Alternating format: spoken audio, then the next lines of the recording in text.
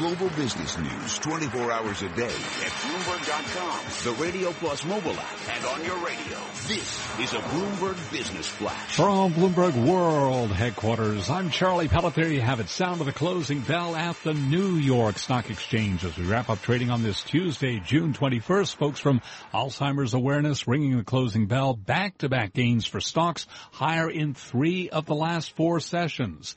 And we are brought to you by Brooks Brothers Big Event. Their semi-annual sale going on now through June 28th. Shop early for the best selection. Visit brooksbrothers.com to shop the entire collection or to find the location closest to you.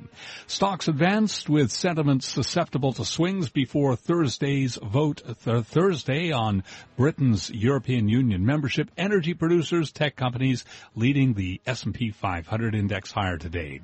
Fed Chair Janet Yellen offered a subtle change to her outlook from less than a week ago, saying she and her colleagues were on watch for whether rather than when the U.S. economy would show clear signs of improvement.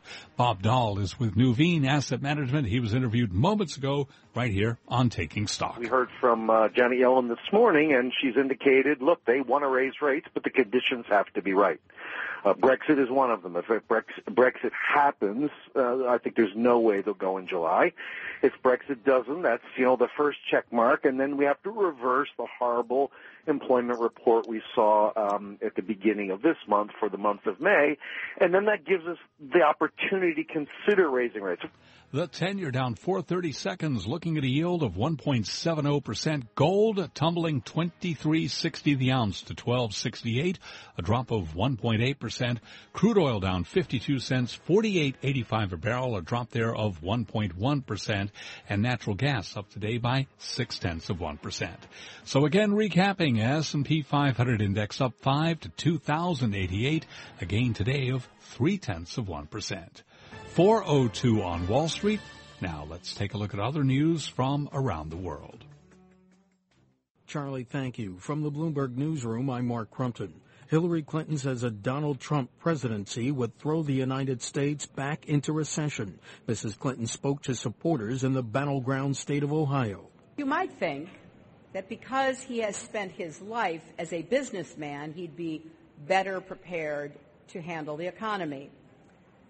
Well, it turns out he's dangerous there, too. Just like he shouldn't have his finger on the button, he shouldn't have his hands on our economy. The Bill, Hillary, and Chelsea Clinton Foundation was among the organizations breached by suspected Russian computer hackers. That's according to people familiar with the matter. But a spokesman for the foundation said he wasn't aware of any breaches.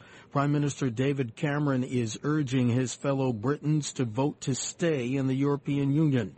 Mr. Cameron said a Brexit vote would be bad for the British economy and bad for national security. I've seen it time and again at a very practical level that we are safer in Europe than out on our own. The so-called Brexit referendum is Thursday. The Rolling Stones are bringing an exhibit of more than 500 recordings and artifacts, including guitars, costumes, and personal diaries from the band's archive to New York in November. Exhibitionism was launched in London in April. This fall will mark the exhibit's North American debut at the Industria Super Studio in the West Village. Tickets go on sale in September. Global news 24 hours a day, powered by more than 2,600 journalists and analysts in more than 100 countries. I'm Mark Crumpton. This is Bloomberg. Charlie? And we thank you. And again, recapping, stocks higher, S&P advancing 5 points to 2,088. Back-to-back gains up today by 0.3%. I'm Charlie Pelleton. That's a Bloomberg Business Flash. Move around. Motion creates emotion. I feel the earth move under my feet. You move like they do. I've never seen anyone move that fast. Shake. All right, people, let's move like we've got a purpose.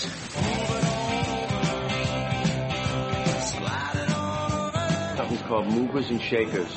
They cost a little more, but that name cracked me up.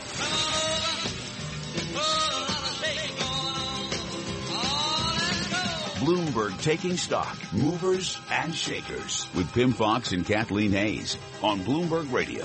Movers and shakers for Tuesday, June the 21st, 2016. The constituents of the S&P 500, 311 issues moving higher, 188 declines, and 6 remain unchanged.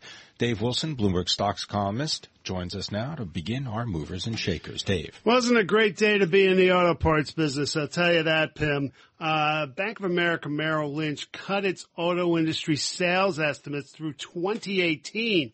They also brought down ratings on 5 stocks. One of them was Borg Warner, which is one of the day's worst performers in the S&P 500. That stock down almost 4%. American Axle Manufacturing down about 6%.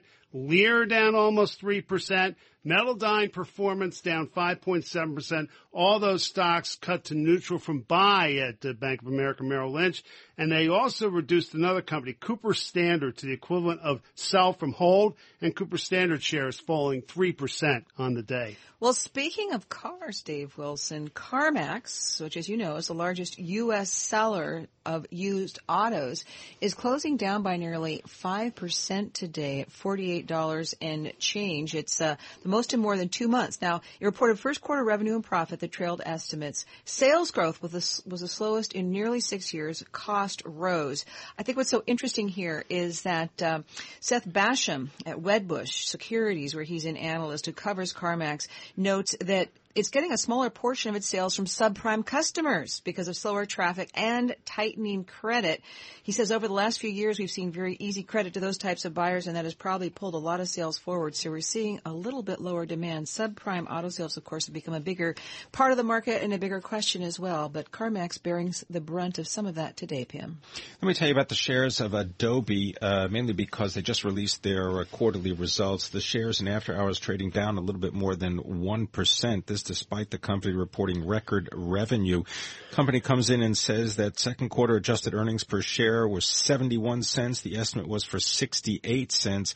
Revenue matching estimates at $1.4 billion. But right now shares of Adobe down about 0.9%. We'll watch the share movement in after-hours trading. Well, we definitely had some movement on the deal front. Energy Transfer Equity, which is they've been trying since last September, or at least they made a deal last September to buy Williams. So you're talking about a couple of pipeline companies back getting together. I mean, since then their share prices have fallen. They've gone back and forth against each other, claiming they didn't live up to the terms of the deal. Energy Transfer saying, the purchase can't be completed because it hasn't been designated as tax-free. Well, a Delaware judge heard arguments between the two companies and said it matters whether attorneys raise this tax issue in good faith. And the idea that maybe Energy Transfer can get out from under, I mean, if it doesn't close in a week, they're able to walk away and not pay any penalty. Energy Transfer shares were up almost 17.5% in today's trading.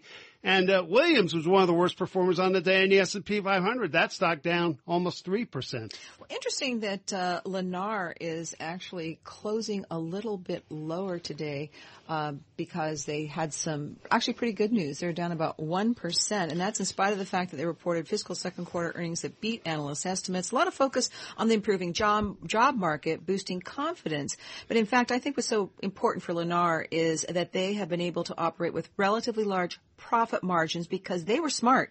They loaded up on land at distressed prices after the real estate crash, and they have lots of divisions like multifamily and commercial real estate asset management and finance that are benefiting from that. Well, they mentioned on their conference call that their operating margin may be down as much as 0.5 percentage point for the year, and that's a contrast to what happened in their first and second fiscal quarters, because that margin actually rose. So that may well explain why the shares moved lower after initially rising in response to the results.